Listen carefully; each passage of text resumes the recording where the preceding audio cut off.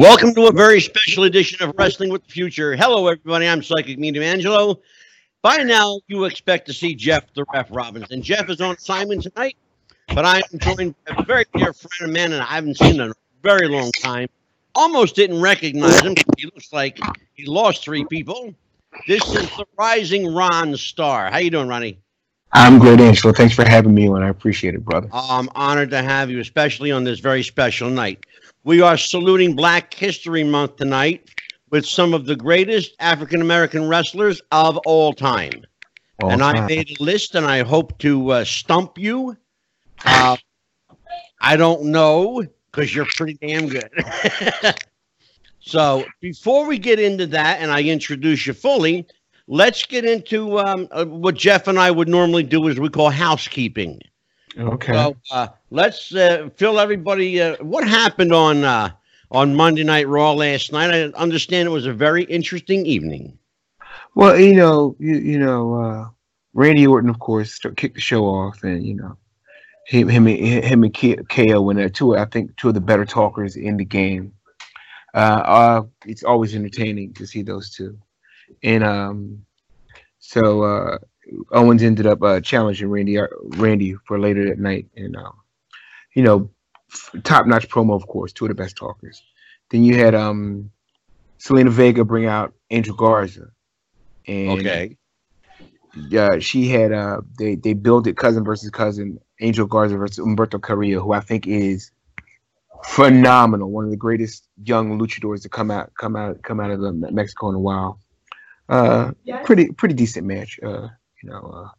Ricochet with Luke Gallows. Ricochet is always solid. And Luke has always been Luke Gallows has been always one of the best. I hate to call him a carpenter because he's way more than that, but he's so solid and he can always put on good. Well, you know what though? It used to be. It's funny you use that word, and probably only you and I probably even use that word anymore. And it's so funny. Carpenter, it's funny, Ronnie. We had Davey O'Hannon on the show, and he's coming back actually next week. Awesome. Davey used that word, and he said it in a really interesting way. He said the carpenter is the guy that lays the foundation for the match. Absolutely. A good friend of mine who's no longer with us, JT Roberts, he was out of the Northeast Pennsylvania area. He used to say, he used to call me the mechanic. And I'm like, the mechanic? He said, yeah, no matter what kind of vehicle you have, what kind of vehicle, you find a way to make it go. And you find a way to make it sing. And I said, and I've always liked that title, like mechanic and carpenter kind of go hand in hand. Yeah, so, exactly. So it was an interesting evening. So, you mentioned Randy Orton. As good as the guy is, and I think he knows how good he is, I still feel, Ron, and I don't know why, but I feel like they're wasting the guy. And maybe it's just me. I don't know. Maybe I'm old school. I love the fact that Randy is not adverse to giving some of the newer guys the rub now, and he's he's that guy. He can help shine up somebody else. Maybe somebody who's looking a little lackluster. He can bring them along and really like the segment with Edge was phenomenal. Off the chart. And that was just classic Viper. Like if you didn't hate him before, you found a way to hate him again. It's just, and it really solidified the unpredictability of Randy Orton. Just to me, he's the guy you love to hate.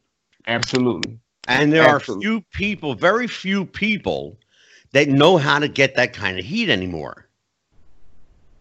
And and it's almost, Ron, like heat is a lost art. And I was just thinking about that earlier today. A match came across my feed. It was the Hart Foundation and Strikeforce from '87. Oh my God! And when I say they were built so well built, the heat, like you can just they were just coming down on the Hart Foundation. And as soon as it's ironically the Hart Foundation came in big heels. They were the tag champs, big time heels. They came in with Mouth of the South on the megaphone, belts on, but they so much disdain for the crowd. And as soon as they hit the ring, they played Strike Force's music, and the people went absolutely bananas. And that's because even back in the 80s, without the advent of any kind of social media, they knew how to build. And I think a lot of people lose that these days. And I love the 3-match structure. I love the 3-act structure. I do. But I think there's so much loss because there's so much access now. And there's no time given for it to build. Absolutely. Yeah. And like even when I teach kids, I teach my students, I said, no matter what you do, you give it 2 or 3 seconds and you let it land. Because you know why? When you go from move to move to move to move, nothing registers. Nothing registers. Yeah, and that's been a problem. And it's actually been the subject of at least one full show that we did, Ron. Oh my goodness! Where we basically just picked apart what we call the spot monkeys, because it's and these kids are just spot and spot and spot. What happened? What happened to the days of Johnny Valentine, who would get you in an arm bar or an arm lock and keep it on for 20 minutes? One of my favorite matches of all time, and I quote this all the time, Nick Bockwinkel and Jerry Lawler from Memphis. 47 minutes, and about 30 of it was a hammerlock. Yeah. And all Jerry did was get the crowd. He worked the crowd, and Bockwinkel would bring him right back down. And he'd get the crowd, bring him right. And then when it was time to flip the switch and get that heat, he'd start building, and Bockwinkel would just bump and sell. And down came the strap, and the entire Coliseum lost its mind. Oh, Nick was a bumping machine. And exactly. And the same thing when I watched Ric Flair versus Kerry Von Erich, the first one. The match was super duper simple. They did what people would call, that's a beginning move. They were still Flair was bumping for shoulder tackles right up to the finish. Like, he was just speed, boom, Kerry. And he knew what Kerry was working with, and he knew how to make Kerry look like $1 million. Sure. And I literally remember the first time I read that. I'd always read like what they call the aftermaths, Inside Wrestling. Oh, sure, yeah. Wrestling Review, Pro Wrestling Illustrated. But then I also like Wrestling's the Main Event, which was a color magazine by George Napolitano. Sure, I know George well. And when I found out we have a new NWA World Champion, like at the time, like you could only read about title changes in the mags. Yeah. And it's full color spread, and it was Kerry was a physical specimen, and he's got the yellow and black on, and Flair's got the Carolina blue and the white boots, and the platinum blonde is flowing in text. It's just like that was such a spectacle. And I didn't even realize, and the thing that people didn't realize too, Kerry worked a full schedule defending the belt for 21 days. Yes, he did. People talk about Ric Flair being the greatest of all time. And he absolutely was. Absolutely. And there's a reason for it. It wasn't how good Rick was. It was how good Rick made you look. A guy, Tom Carter Reckless used to say, Ric Flair could carry my grandmother to a 5-star match. And I honestly believe that. Like, Ric Flair was that kind of, he's the kind of guy, he knew how to make everything.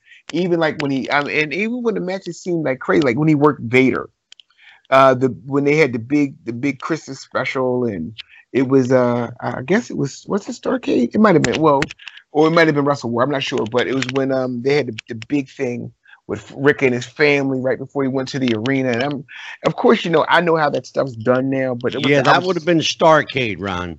That was a Starrcade. You're absolutely right. And just the way that it was all, Rick is like, he has this look with his face when he's talking to his family, he's talking to his sons, and like it's like he was like knew he was going to battle and like, he may not come back, and there was so much emotion, and that's what's a lot of what's missing. Like you have to you struck a nerve with me, Ron Starr. Emotional content. Struck a nerve with me, because I keep talking about these young guys today, and where is the emotional investment? None at all. And literally, I work for a company called Super Crazy Pro Wrestling, and that's Darren's group. Yes, it is. And so I did a match with an old friend, Atlas Rivera, who actually had not been in the ring for 20 years. And the whole bottom line was we took one segment in the beginning of the show, and we had the entire arena invested in that match. Wow! Just by what we said and what we did. And it's just one of those things that you have to learn how to do. It's like, you have to learn how to get the crowd where you want them, get them right in your hand, and then you say what you're going to do, then you do it, and they like, wow, and they like literally. I mean, it was we had made 200 people in that small building, but it sounded so loud when the sure. Came. Oh my God! It's because you can take 50 people and make them sound like 500. Yes, you can. Emotional investment. Yeah, absolutely. So let's talk about what made me happy last night, but I'm sure it did not go lost on you. The WWE went a little old school WWF last night and pulling a ref heel turn. Now that was whose match was that? That was Seth Rollins. Seth Rollins. Okay, yeah. Now, who was the ref for that one? I'm so sorry. It was a ref that nobody had ever seen before. It was one of Seth Rollins' cronies. Oh, get out of here! Yeah, and he pulls the ref shirt off, and he's got a Seth Rollins T-shirt underneath it. Wow. Yeah, fast count, the whole bit, bro. Oh, I love everything. I have a question for you, Ron, because I've seen your work and I've heard you on the stick. So let me ask you, what happened to the art of the promo? Where are all the good promo guys? There are a lot still around that can still talk. And the problem is everybody wants to be cheap and smarky, and they want to pop the boys more than pop the crowd. And that irks the crap out of me. It's okay to pop the boys if you can pop the crowd in doing so. Sure. I like to hear a guy, especially when I used to teach, I used to have promo class, but I used to call it the shelter. Now I don't know if you're familiar with the movie 8 Mile with Eminem. Oh sure, yeah. So what I would do was I would try to teach guys to think on their feet. So I would set it up almost in that same battle rap arena. I would just I'd have two guys that have a mic right there, have two guys, and I'd give them 30 seconds. Go. Comes off the top of your head, go. And it teaches them to think on their feet. I mean, it's okay to write really great promos, but if you're gonna write a promo where you're talking about something that only you and like 10 other guys in the back know, and the crowd doesn't get it, there's no point. Yeah, it can't be. You can't play inside baseball with a promo. No, you cannot. I mean, you literally have to find something. You have to attach. The crowd has to be able to grasp it, and then you say, "Well, listen." Like one of my favorite promos of mine, it was Flex Wheeler. Flex Wheeler used to have a Superman logo tattooed on his arm. Yeah, I remember. So I used to. He did a babyface turn. We were heels together. He did a babyface turn on me.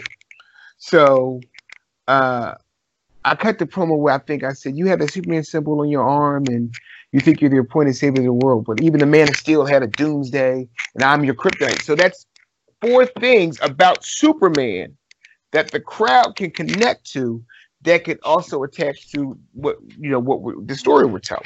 Absolutely. And it's all about the art of storytelling. So I've always tried to be, you have to be as deep as a pool, but shallow enough to swim. You know what? That's a really good way to put it. I think what makes me happy, and it's interesting, because the 2 main WWE shows, SmackDown and Raw, are, I think, giving way to the little engine that could call NXT. And I'm looking at NXT, and I'm seeing ECW. I'm seeing NWA. I'm remembering my days at the Civic Center in Philly. Absolutely. NXT is the wrestling brand. Yeah. NXT is the wrestling brand. And that's what it, and it's a little innovative. It's a little, but that's of course that crowd that's gearing it to. But like sometimes you have to have them pay attention to the one thing that looks exciting. Yeah. And while their mouth is open, boom, you give them something else, something they can hold on to. Absolutely. And Like then I see a group like AEW that's doing basically the same thing. There's shades of NWA, shades of WCW. A little, you know, and you know, you can't really help it, you know, with the not with the Cody and Dustin being there, you know, shades of Dusty Rhodes. Well, listen, Dusty Rhodes was my greatest teacher, and he doesn't even know it. We're going to talk about that. I idolize Dusty. Like everything about what I do, even up to what I do as a finish, is heavily influenced by Dusty Rhodes. Heavily influenced. Yeah. We're going to talk about Dusty tonight. We're going to, you know, if you're just tuning into the show, this is Wrestling with the Future, and this is our salute to the greatest black wrestlers of all time in celebration of Black History Month. Amen. Joining me is a dear friend. I haven't seen him in a long time. Almost didn't recognize him. The rising Ron Starr. I call you the rising star, but I don't know what your handle is, but I just made it up. I like that one. I might have to start using that one. I like you that can a lot. have it.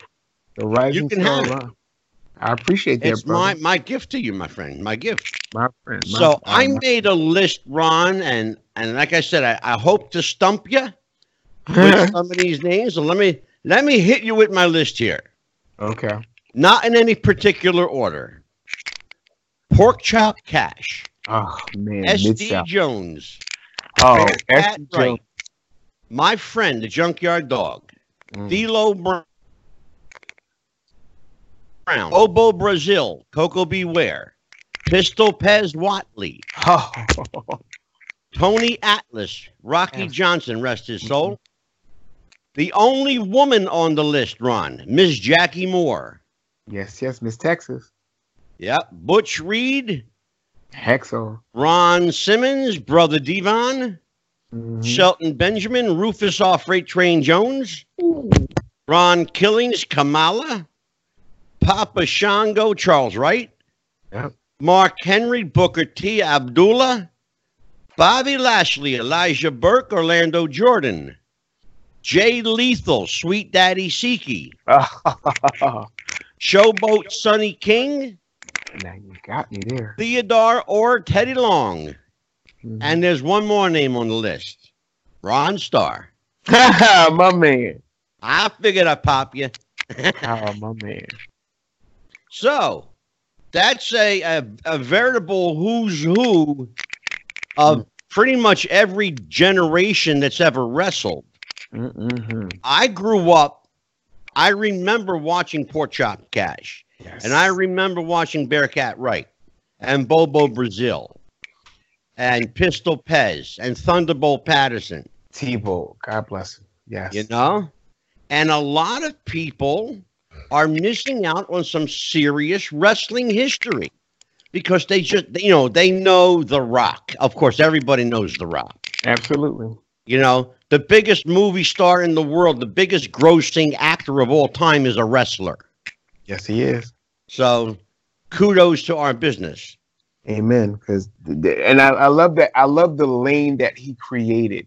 Because of that, people are looking at this, you know, they're looking at life beyond this and they're looking at trying to increase their worth and increase their value. I know guys that are in wrestling school and acting school at the same time because they're trying to increase. And that's also beneficial to them because you're going to be in front of a camera. Well, you know, let's talk about that. One of the things your hero Dusty did was when he did promo class, it wasn't just the microphone and you got 15 seconds and go. He put a camera in front of you. Dusty put a camera in front of you and said, go. And if you didn't make it in front of that camera, if you didn't have something to say, well, you had two choices. You either better find something to say if you had to make it up, or you were done. Yep. And that's and that's lost on people now. But Dusty was one of these guys that was, because he was, you know, he calls himself the humble son of a plumber. And legit, his father was a plumber. But growing up in West Texas, in a poor part of town, Dusty hung out with all the brothers and in the neighborhood. We have a joke. There's always been a joke. I've been interviewed a couple times, and we're always talking about Dusty. And Dusty, I said, of all the guys in old school wrestling, Dusty, we have a saying like, if you got invited to the cookout. I said, not only was Dusty at the cookout, Dusty probably hosted the cookout, and I'd eat his ribs. So trust me, Dusty has always had props with the brothers. Absolutely. He had that smooth, blue-eyed soul. He had that way of speaking that was just smooth. Doesn't matter what he said, it came off like silk off his tongue. Absolutely. Even when he got angry, you listen to the classic Hard Times promo. One of the greatest promos ever cut. Hard Times. And he did it on the spot. Yeah. On the spot. No prep. It just came out. There's two promos I always tell my students to watch. Hard Times. Yes, sir. And Slick Rick. I'm telling you.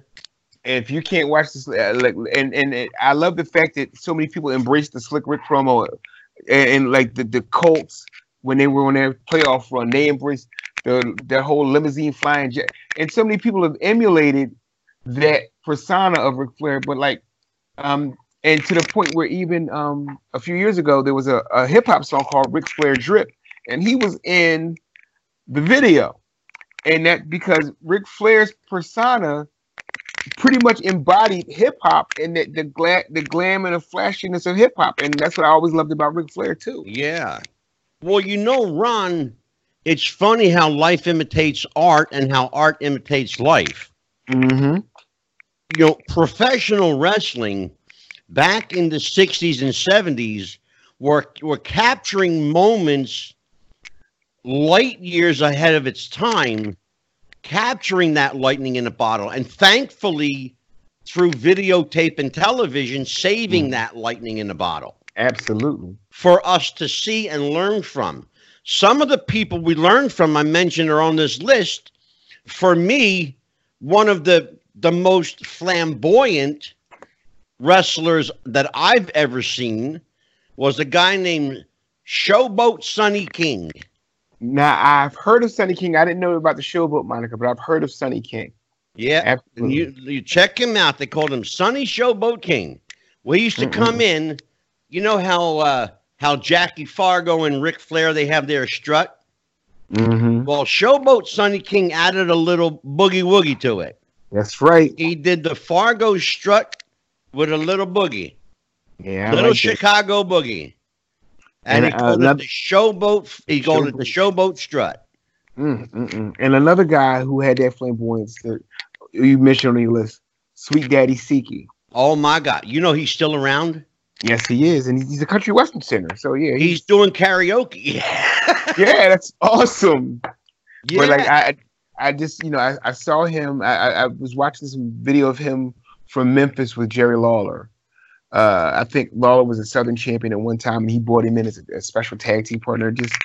Just again, giving him emotional investment just by talking on a microphone.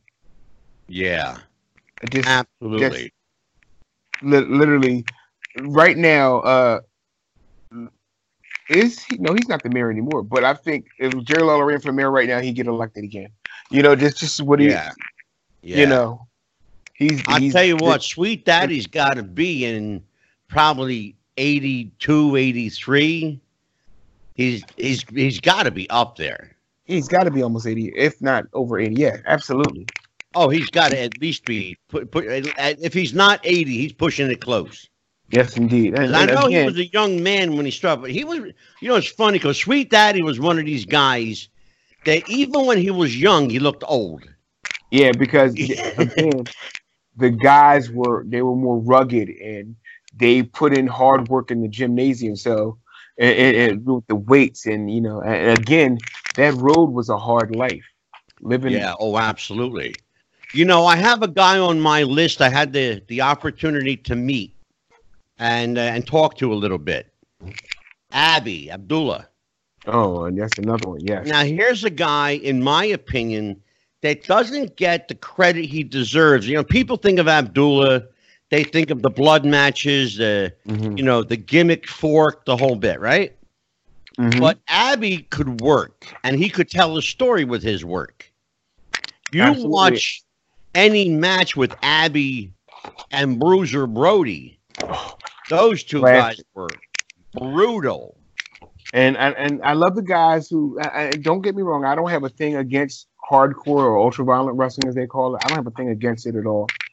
But I tell people, if you want to see how it's really done, you go back, you watch Bruiser Brody, you watch Abdullah the Butcher, you watch the Sheik.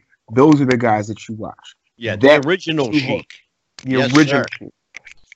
And even as I learned from one of my mentors, the original Gangsta New Jack, Ray Candy from the Zambuli Express, is another one. Yeah, I knew New Jack. He actually stayed at my house for a couple of days. My man. And then we had a falling out. Well, because you know Jack, he's kind of like that. Mm-hmm. we recently reconnected not too long ago. It was a good time. Well, if you see him, do me a favor and tell him I said hi. I sure will. All right. Somebody else on the list here that I didn't mention, but it's actually a faction. It's a group. And they affected the course of pro wrestling in ways that they could not even anticipate at the time. And that group was called the Nation of Domination. Absolutely. You had 4 guys that were individually megastars. Each guy was a megastar. But together, they created this, I don't want to say fearsome, because they were more, rather than being fearsome, they were more dominant. I'm going to use that word. They were more dominant than fearsome. And if it wasn't for the domination, we wouldn't have the iteration of The Rock that we have now. Exactly. Because less people forget their history, but when Rock came in, he was Rocky Maivia. Yeah, and I actually remember him from USWA's Flex Kavana. Right? You remember how they booed him out of the building? Yes, indeed. But he didn't care because he was taking that trip up north soon. Yeah. And he already knew where he was going. And the funny thing, I see him and say, Rocky Maivia, that's Flex Kavana. I knew who it was when I saw him when he debuted. And yeah, exactly. I said, that's Rocky Johnson's kid. And Rocky Johnson was always a hero of mine. Yeah. We just lost Rocky. Yeah, so sad. Yeah. In fact, Ron, we were on the air when Rock passed away, and we broke the news on the air. Wow. So yeah. sad. Yeah. I think one of the first times I'd ever seen an African American wrestler win a championship was when him and Tony Atlas beat the Samoans for the tag team titles. And it was interesting about that because, and a lot of people don't know this, they won the title, they defended the title once, and then they lost the title to another, I think Tito Santana and maybe Rick Martel. No, it was Adonis and Murdoch. Oh, Dick Murdoch and Adrian Adonis. You're right. I'm sorry. Yeah. That was another thing that I'd heard of Adrian Adonis and I heard of Dick Murdoch. I never knew of them to be a tag team. I knew that Adrian Adonis had tagged with Jesse Ventura in the AWA. They were the East-West Connection. Sure. But they were makeshift, I guess, to keep the title moving. Yeah. Because they had plans on bringing Wyndham and Rotundo in. But the other part of the story people don't talk about is that Rocky and Tony didn't particularly get along too terribly well. Not get along at all. Yeah, that was sad to hear. Yeah. Yeah. Even so, Tony spoke very highly of him, and I believe generally misses him.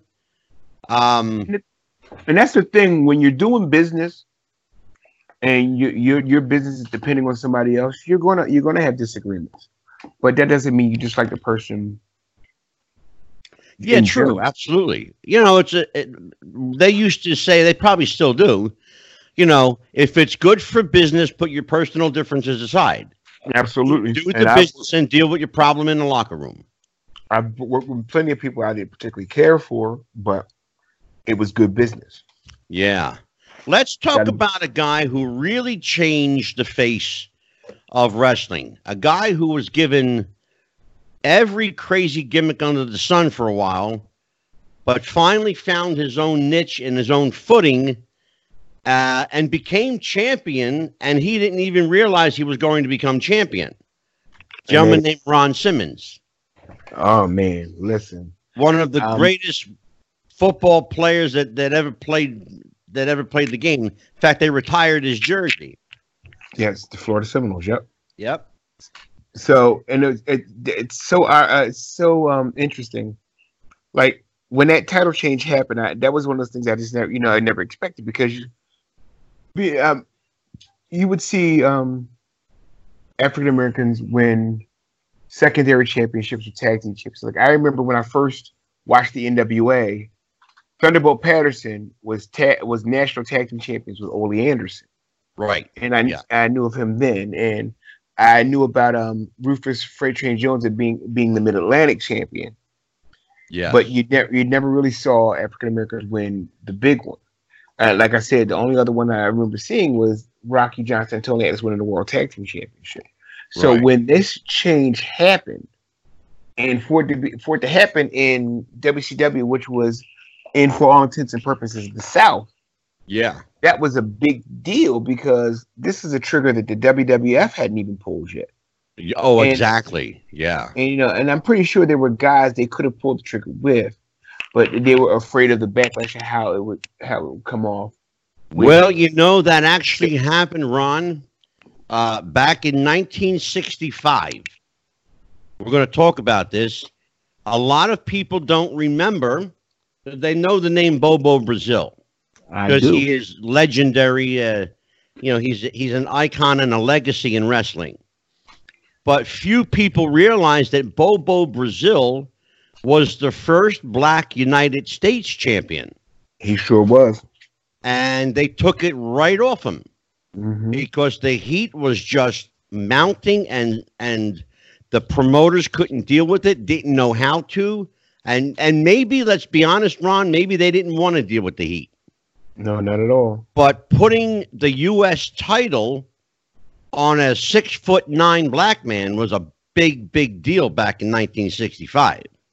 And one of the most phenomenal athletes on the planet, and oh my God, sure. And the thing is, in the States, he got booed. They couldn't handle the heat, but in Japan, he was lauded and praised. They loved Bobo Brazil. Yeah, and there were a lot of African American wrestlers who had that acceptance in Japan and in Mexico, quite frankly, and in other parts of the world, but didn't get it here. And then maybe the times were, unstable. Certainly the 60s were unstable. Absolutely. Things sort of, kind of settled down a bit in the 70s. And I think everybody kind of got their footing. But clearly by the 80s, I think wrestling was ready to accept that a black champion was not unusual, or shouldn't be, or wouldn't be unusual to see. And I think the decision back in the 80s to put the titles on Atlas and Rocky Johnson was brave on Vince Sr.'s parts, because we need to be clear, it was Vince Sr., not Jr. Absolutely. Had Jr., and I want to say this, and I'll get some heat for it, but I'm going to say it. Had Vince Jr. had his way, I don't think he'd ever put the title on a black guy. No, probably not. And which made that Kofi Kingston moment so much more, satisfying. Yeah, talk about that at Mania. Absolutely. And and again, there were so many black champions regionally. You had the NWA had the America's champion with Rufus and Roosevelt, aka SD Jones. They were the American tag team champions 3 times. You had guys in the South like Reggie B. Fine in Memphis. how many times he was the unified world champion. I mean, they were just at Brickhouse Brown in Texas. Yeah. You know, Oh my God. Sure. you know, and I believe that Bobo Brazil had a Texas Brass Knuckles championship reign too. I mean, these guys knew how to draw money, and these guys knew how to use these guys correctly. But you again, know, it's interesting. You just mentioned Brickhouse Brown. Now, there's a name that didn't even make my list, and I think, and I'm a victim of it too, Ron, largely because he's forgotten by history. Yes, indeed, him and Iceman King Parsons. Oh, Iceman, yeah. Now, King Parsons was huge in Texas, world class. That's right. Absolutely. And they made him. They made him the world champion in world class. So yeah, sure did. Absolutely. And that took some doing because you had a guy, Fritz von Erich, that didn't want to do it, but you had another guy with more pull that did want to do it, and his name was Sputnik Monroe. Sputnik Monroe. Yes. Sputnik Monroe.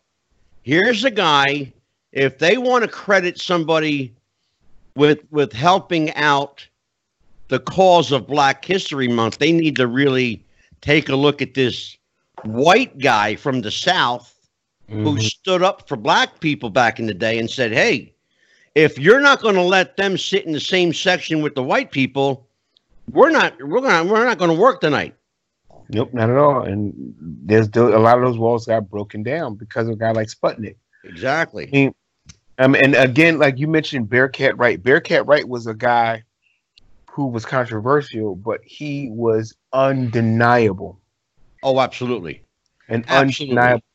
And I think in embracing the sport, of course, I had to learn my history and just the tales of Bearcat Wright and like you said, S.D. Jones and Bobo Brazil and Sailor Art Thomas, Sweet Daddy Siki. There were so many talented African Americans, and they had to not only deal with the racism in the locker room, but they had to deal with the racism in the South. Period. And sure, you know, Jim Crow wasn't that far removed, and it was sure. It was trying, but these guys were still undeniable talents and amazing. Well, and I think in that regard, we can say this about pro wrestling: people can, and forgive my language, folks, but people can shit on wrestling all they want, but I will tell you that pro wrestling broke the color barrier long before the U.S. broke the color barrier. Absolutely, because they saw what it meant. Absolutely. And, guys that couldn't get a job in the public could get a job wrestling. Mm-hmm. If they were big, athletic, if they had personality, if they could talk a little bit, they had a chance to make some serious money. And that's the thing about it. These guys, when it came down to it, especially like the Gold Dust Trio, these guys, all they cared about, who could draw money. Exactly. And exactly. If you had an attraction that could get you money from the other side of the tracks, guess what? I'm gonna put you on. I had the good fortune to be invited to a private screening this year of a movie called Lady Wrestler, and it was about the story of three African American sisters who worked in the 50s and the 60s all over the world as pro wrestlers for the guy's name is escaping me right now, but his wife was the world champion, but he would bring in these African American talent. I'm going to pull it up for a second. I'm going to pull the information up for you in one second. Sure.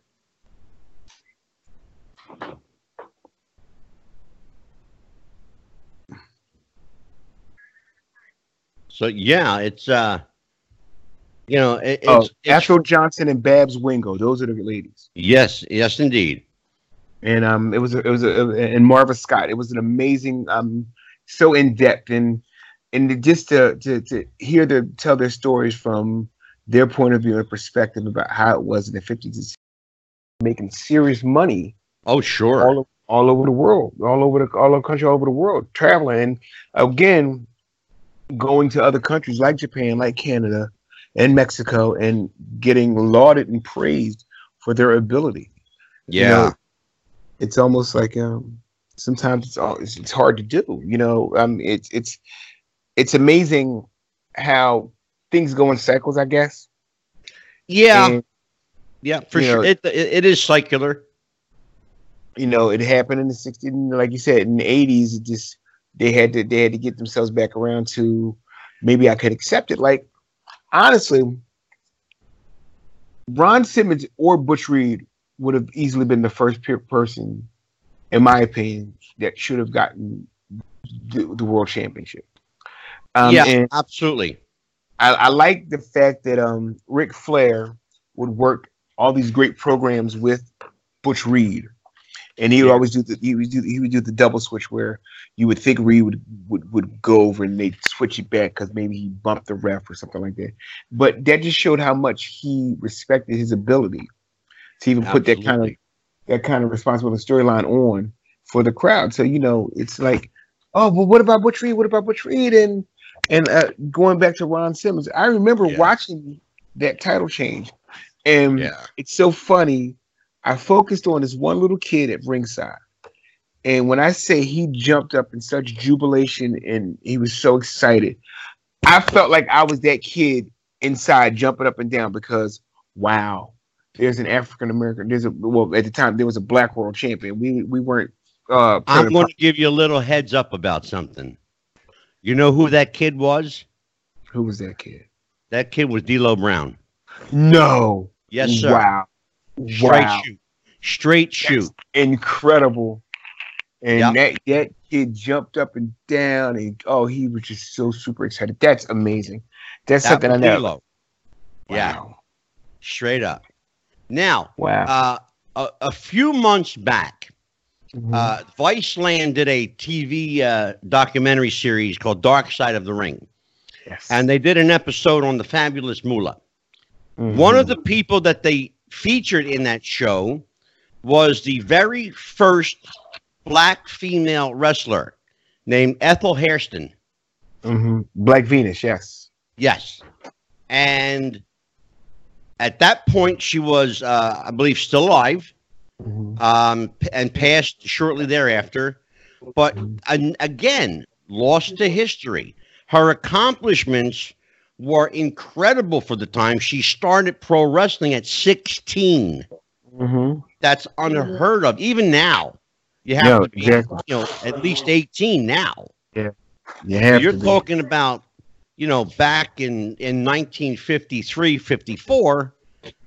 She was like 16, 17 years old. She was just a kid.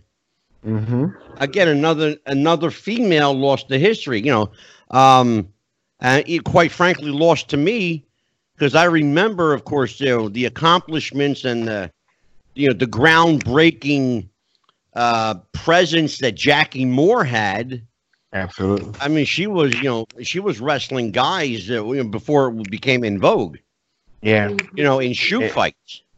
And it was powerful. Tough lady. Powerful, could wrestle, and I don't think Vince really knew how to package her because, of course, as Miss Texas, like you said, she was beating men. And my first experience with her was watching her in USWA, but I even knew then at that point she was on her way up to the WWE because they had their own USWA faction of the Nation of Domination with JC Ice and Wolfie D, and she was by that time those guys were they were on their way up, and Randy Hales, she was on her way up to the WWE, and she was perfectly suited for the Attitude Era, perfectly suited. Yeah, so absolutely. And I love the fact that they always kept her in the limelight in the story, and they always, I think she had a few WWF Women's Championship rings, if I'm not mistaken. And I know for a fact at least one, and she's a Hall of Famer, which is absolutely amazing accomplishment. And I was reading about you mentioned SD Jones, who is literally the reason I wanted to be a wrestler, and I used to love watching SD Jones every week. I knew SD. My father, my dad had a restaurant in Camden. Okay. Camden, New Jersey. And the late Pretty Boy Larry Sharp was a dear friend of mine.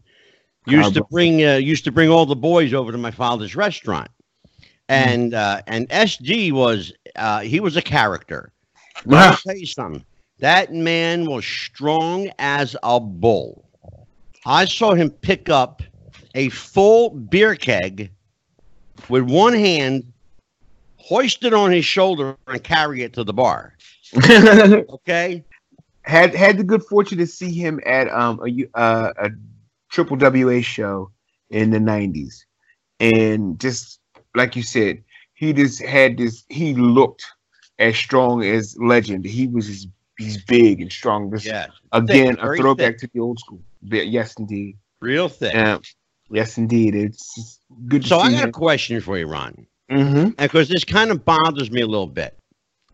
It seems here in the last, I'm going to say 5 to 8 years, maybe 5 to 10. I'm going to say 5 to 8 years.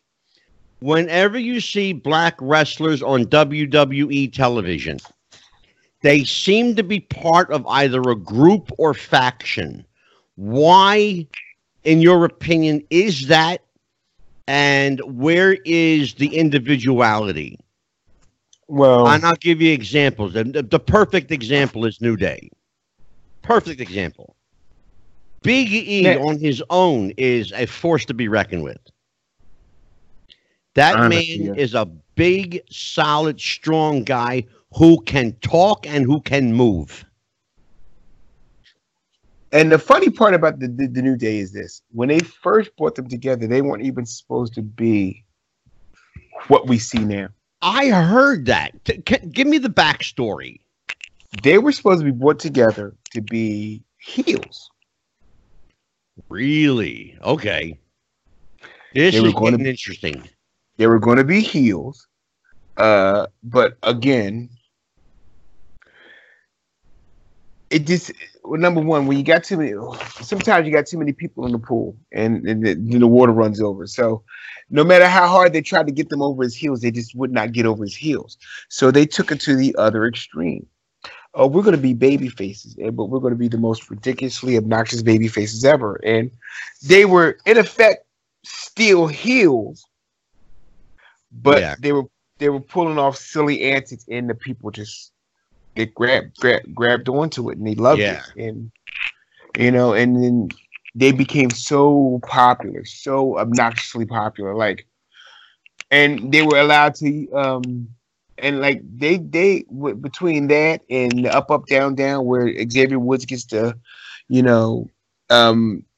gush about his love of video games, and you could tell they love the animation and the comic. They're allowed to express that in their persona and their gear, and it kind of gave it a whole new appeal. And that's why when it came down to that storyline with Kofi Kingston and the championship, you gotta realize Kofi Kingston started, his character, to be blunt and for all intents and purposes, was way stereotypical when he first started.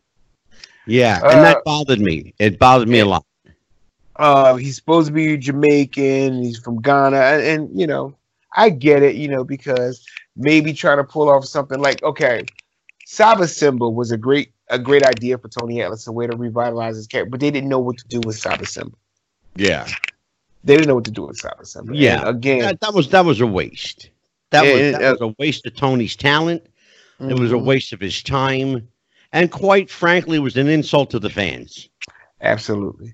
And just like even with Apollo Crews. I mean, Apollo Crews has the tools. He's a little short, but he has the tools.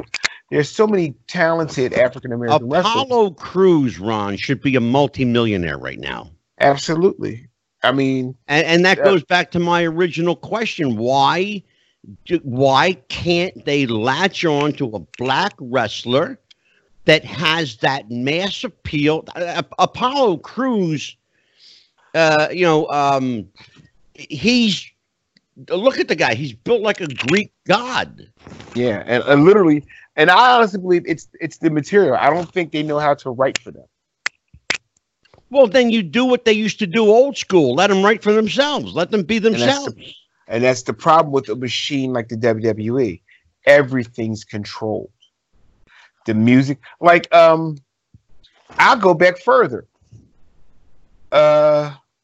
Tyrus. What was his name? The Funkasaurus. What was his name? Oh, a Flash Funk. No, not Flash Funk. Oh, Brodus Clay. Brodus Clay. Yeah, he's Tyrus now. Yeah.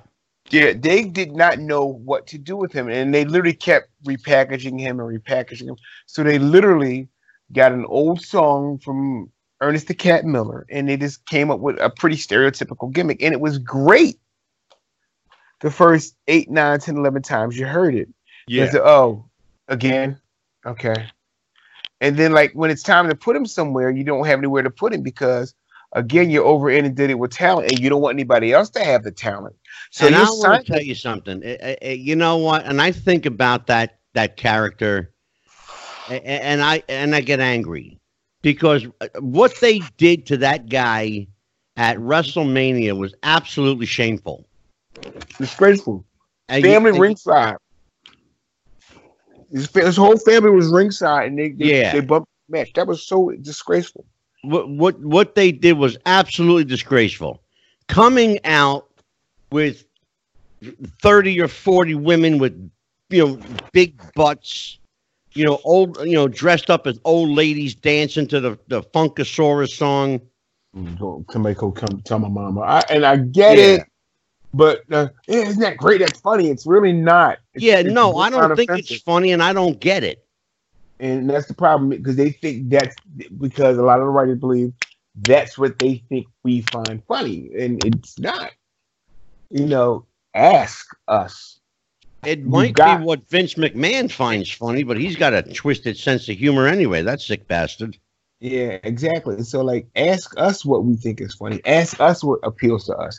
And you've got African American talent there. You've got African American writers there. Ask them. Exactly. Do that. Ask them, and then when you ask them, follow through.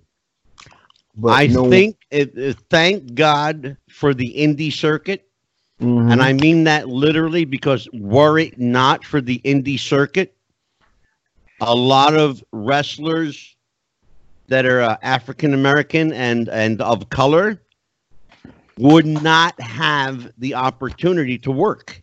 Not at all, or the platform. Or the platform to do it. Exactly, Ron. Yeah. There's an outfit out of Washington D.C., the PAWDWC, and they literally just had a tournament, and they had a tournament highlighting African American talent from all over the country. Right.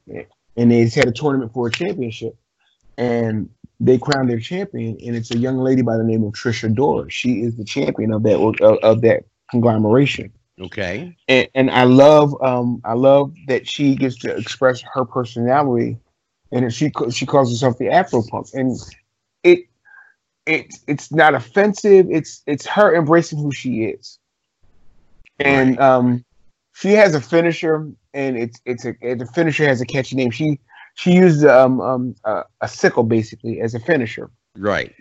And it's called Lariat Tubman.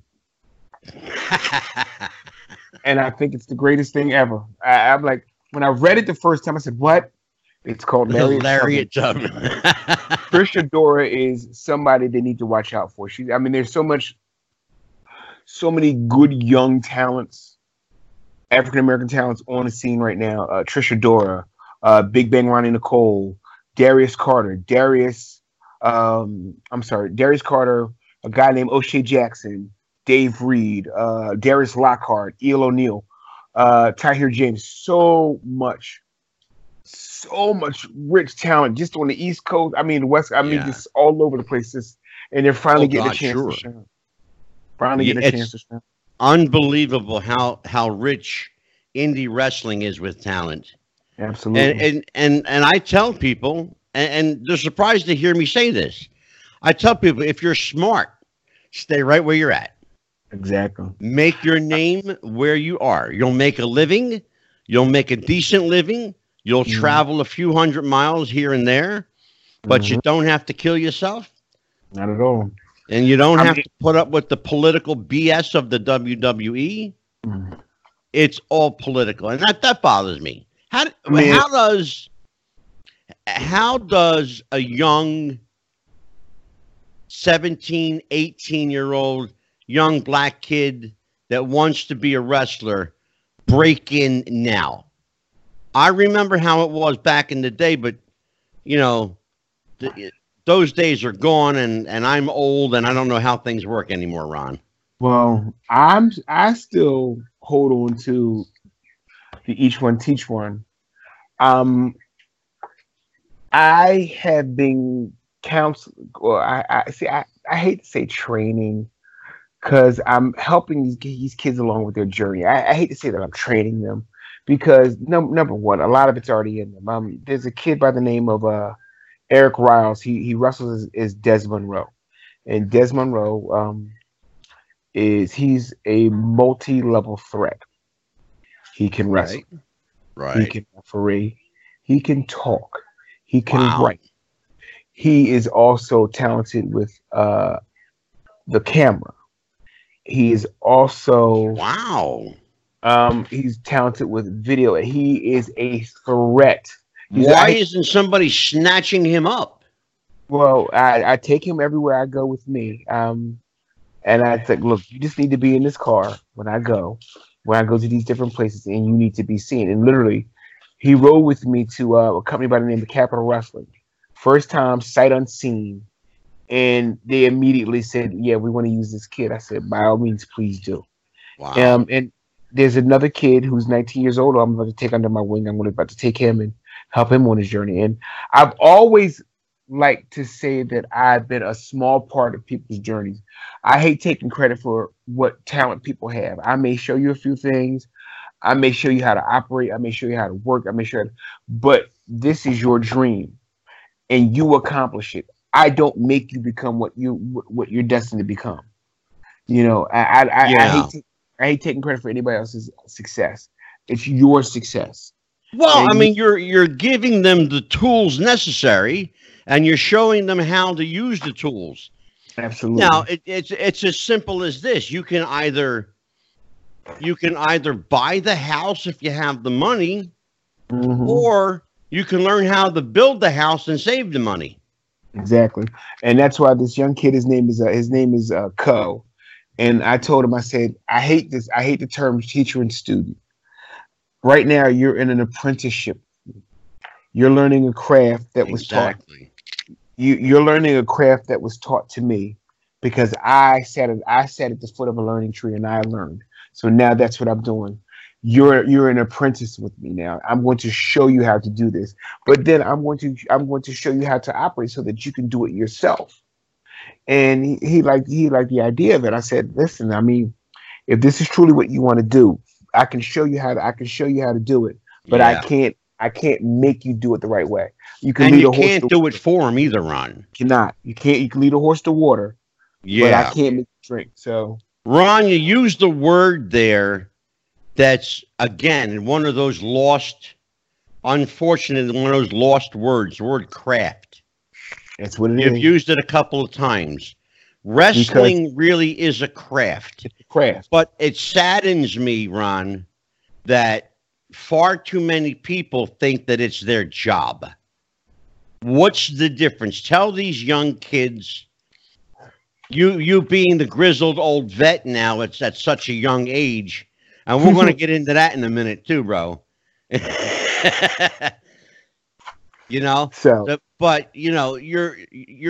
teaching them the difference between, you can wrestle as a job, or you can learn your craft.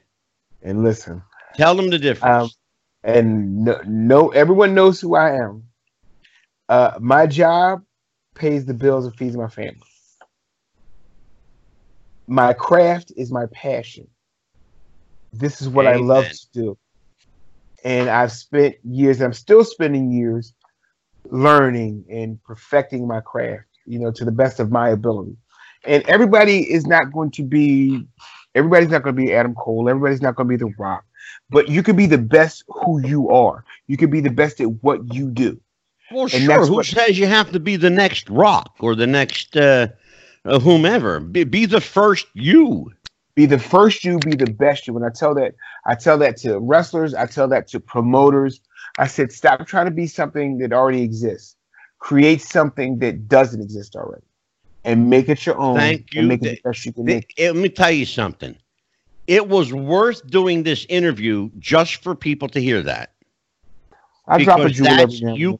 That's information that you can't buy, you can't pay for. And that's priceless. The knowledge we get in the craft is anecdotal. I can pass it on to you. It's up to you to retain it so that you can pass it on to the next generation, just like it was passed to me. Now you're a young guy, Ron, and it surprises me. I guess maybe not, but you've been doing this for the better part of almost 25 years. That's right. April 1st will be 25 years.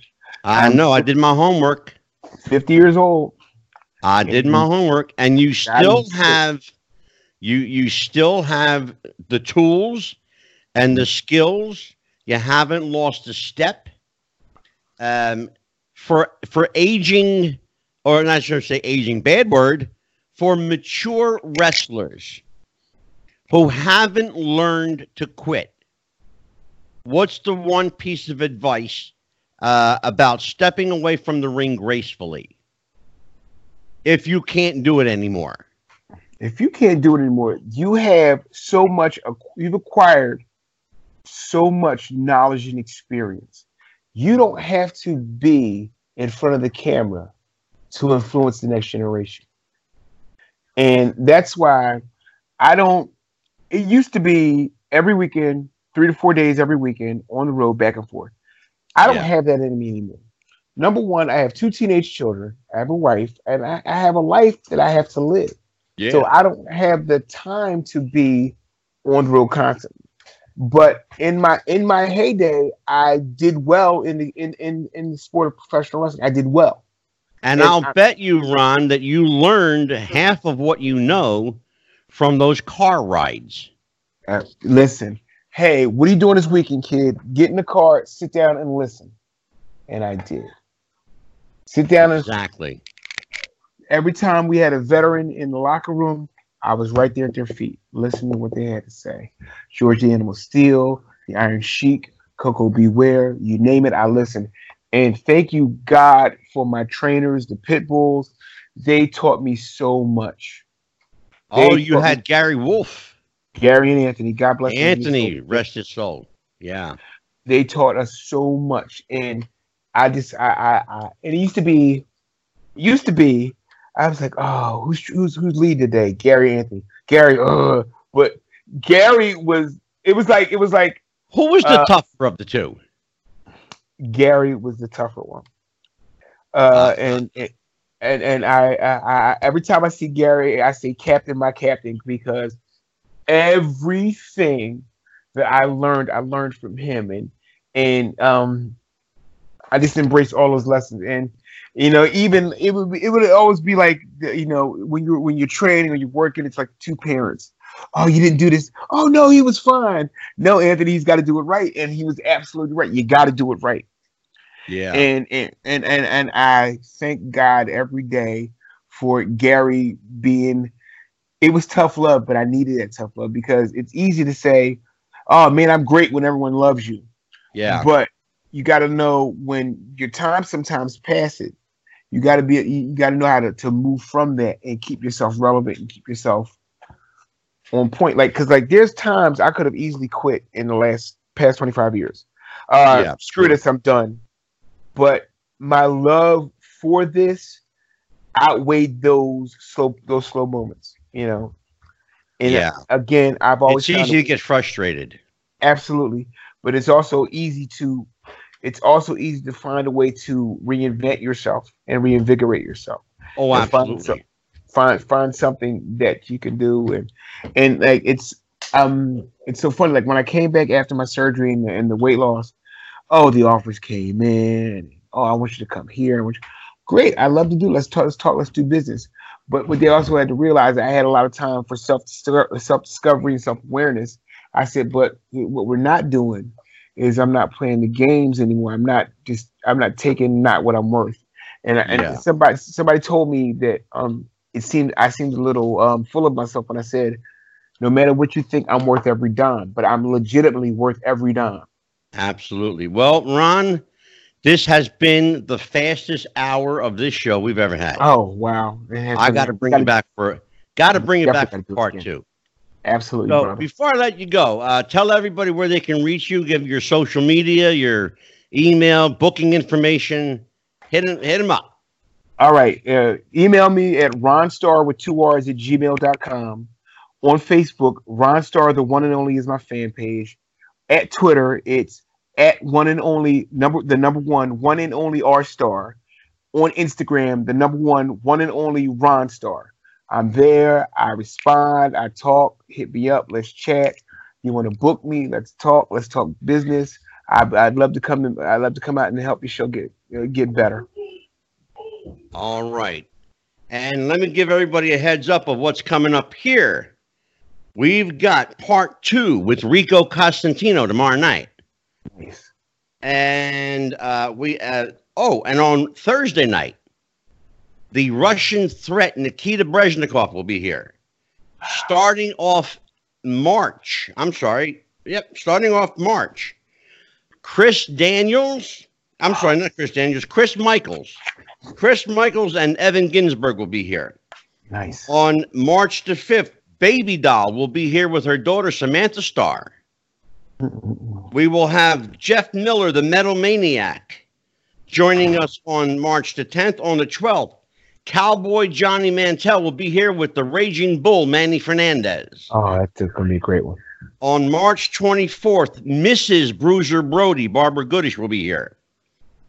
On March the 26th, the man who wrote the music for WWE, along with Jimmy the Mouth of the South Heart, J.J. Maguire will be here. And starting April, we got a good one. We've got Mrs. Wahoo McDaniel. Wahoo McDaniel's wife will be with us. We've got, we've got Sal Carenti on April 7th, along with Davey Ohanan and J.J. Dillon, the one and only J.J. Dillon, and they will discuss their friend Bruno Sammartino.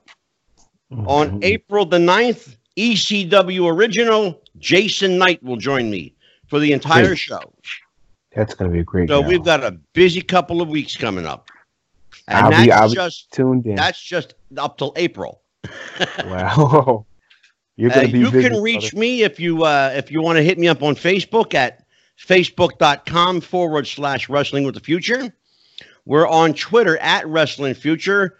We are still setting up our Instagram, so we don't have an Instagram just yet, but we will, because everyone's asking, where's your Instagram? We don't have one yet, but we will. You can reach us at WrestlingWithTheFuture@gmail.com for questions and comments. If you have a guest idea, reach us at WrestlingWithTheFuture@yahoo.com. It's a separate email for the guest at Yahoo. And anything else, just give us a holler, give us a call. You have our numbers. They're posted on our Facebook page. You can call us and ask us questions. Till next time, for Jeff the Ref and the rising Ron Starr, I am Angelo Mad Dog DeCipio, and I will see you next time. Happy wrestling, everybody. Bye-bye.